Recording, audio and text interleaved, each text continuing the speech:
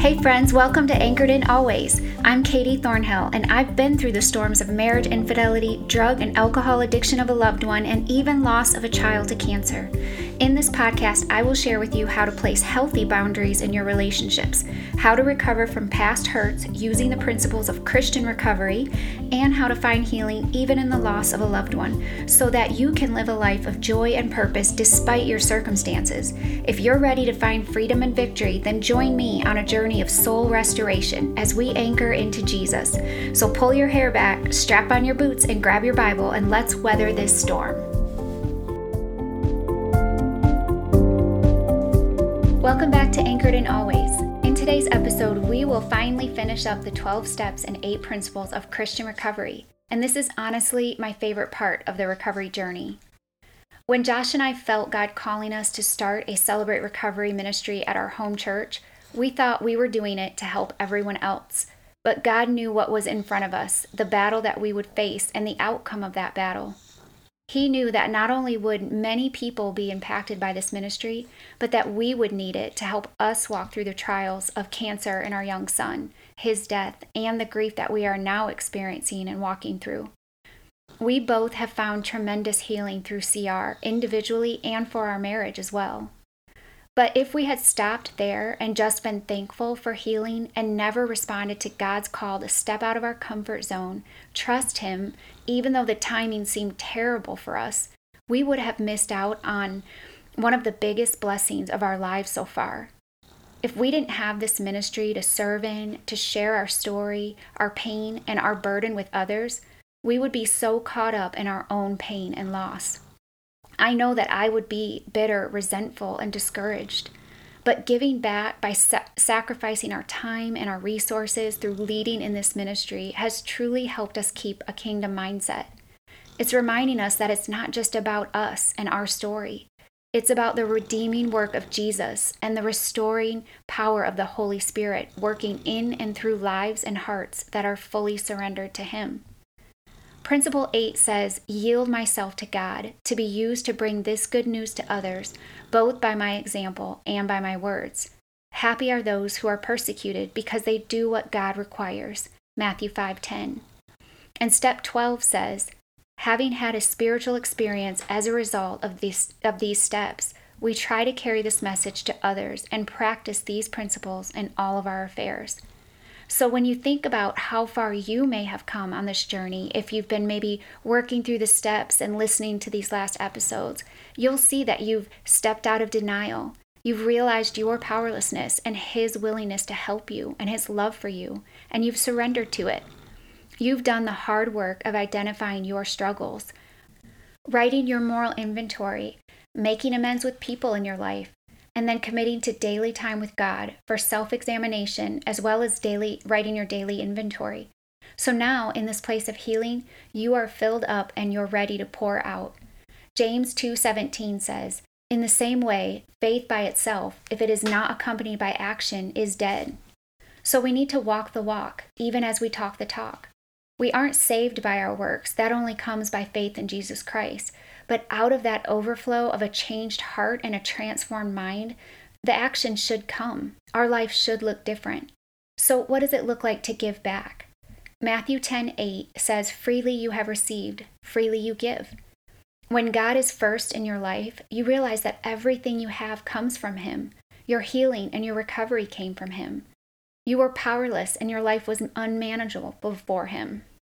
But God demonstrated His love for us, and that while we were still sinners, while we were broken and ultimately useless to Him, He sent His Son to die for our sins.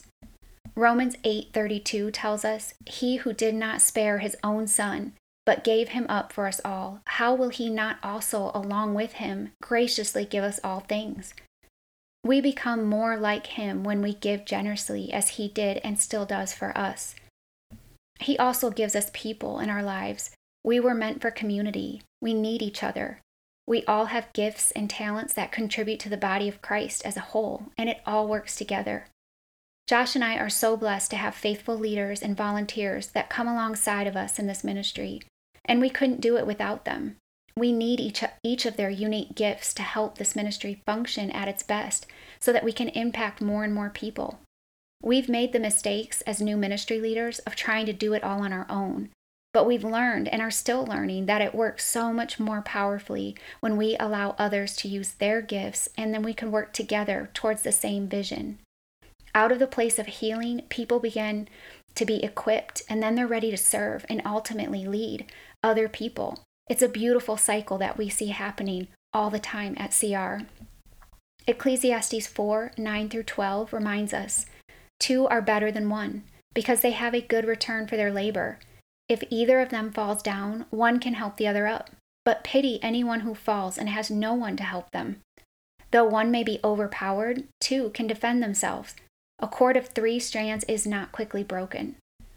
So when you're willing to give of your time, your talents, and your resources, it can open up so much more meaningful experiences in your life. The more I am willing to be vulnerable about my shortcomings and my struggles, and especially as I share with women, the more they feel safe to share theirs with me as well. And it's in these moments that the healing really begins to happen. When we keep things hidden and buried, they become rotten and begin to infect us. But when we talk about it with someone else we trust, we expose it to the light and the real healing begins. I can't tell you how many times I've sat across from a woman who looks defeated, hopeless, and overwhelmed as she sits maybe in a share group for the first time, only to see her eyes begin to brighten and the surprise on her face when she starts hearing other women share about their deepest hurts. And there's no one judging, and there's no snickering or no one trying to fix her problems or her. She just gets to share, and people listen. And slowly, that same woman who said in the beginning, "I'm probably not going to talk or share, I just want to sit in," is now pouring her heart out with tears coming down her face. This happens almost every week. And it's because as we give ourselves over to the work of the Holy Spirit, and we are no longer concerned with our image or what people think, that we share our stories vulnerably, powerful things begin to happen. God never wastes a hurt. He will use our stories if we let Him for good. And that doesn't mean our stories are good, but there can still be purpose to the pain. What's the alternative, honestly? To grow old, bitter, angry, and resentful at the unfairness of it all? We can't change what happens in our lives, and even what happens to us, but we can choose how we respond to it. And all of our stories are different, but we can share what we've learned through our experiences and how God gave us strength to get through it. And there's hope in that. Corinthians 1 verses 3-4 reminds us, "Praise be to the God and Father of our Lord Jesus Christ, the Father of compassion and the God of all comfort, who comforts us in all of our troubles, so that we can comfort those in any trouble with the comfort we ourselves receive from God." We are not alone. And when we start sharing, God brings other people into our lives with similar experiences. Some of them will encourage us, and others are there for us to encourage. Romans 8:38 says, "And we know that in all things God works for the good of those who love Him and who have been called according to His purpose." We may not always understand why things happen the way they do, but this is when we really begin to see if we truly do trust in the character of God over our circumstances. Our story is part of His story, and He promises us an incredible end ultimately. So let me ask you some questions for you to consider as we close today.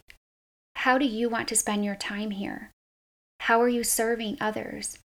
What's your story, and how can you share it to bless others, to encourage, and to give a different perspective? What are your spiritual gifts, and how can you use them for good and to glorify God? Remember, you can't keep it if you don't give it away. That healing, that recovery will start to slip away if you don't share it with others and help them along in their journey as well. I know many of us think about giving and serving more during the holidays especially, but how can we begin to make it a long-term part of our daily life?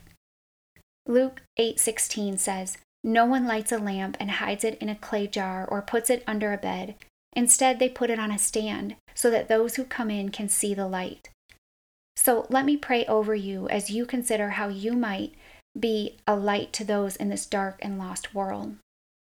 Dear Heavenly Father, God, I thank you for giving us the tools that we need to find healing in this life, for using every part of our stories for good and for your glory, for allowing us to even be a part of your bigger story as we share how you are working in our lives. And in doing that, It gives others encouragement, comfort, and hope, which ultimately brings us more comfort too. I pray for the listener who's struggling with their story today. They're wanting things to be different and feeling stuck. I pray that you would move in their hearts today to encourage them to begin their journey if they haven't, and to share their story with others. I pray that as we head into the holiday season, that we would shine your light in this dark world and draw people not to ourselves, but to the true source of all healing and joy. It's in Jesus' name we pray. Amen. Hey friend, thank you so much for listening to today's episode. If you enjoyed it and would like to connect and learn more, join our community on Facebook at Anchored in Always. I will put the group link in the show notes. You can also email me at katie@anchoredinalways.com. Lastly, I want to bring this message of hope and healing to as many hurting people as possible. So help me spread the love by sharing this podcast on your social media outlets.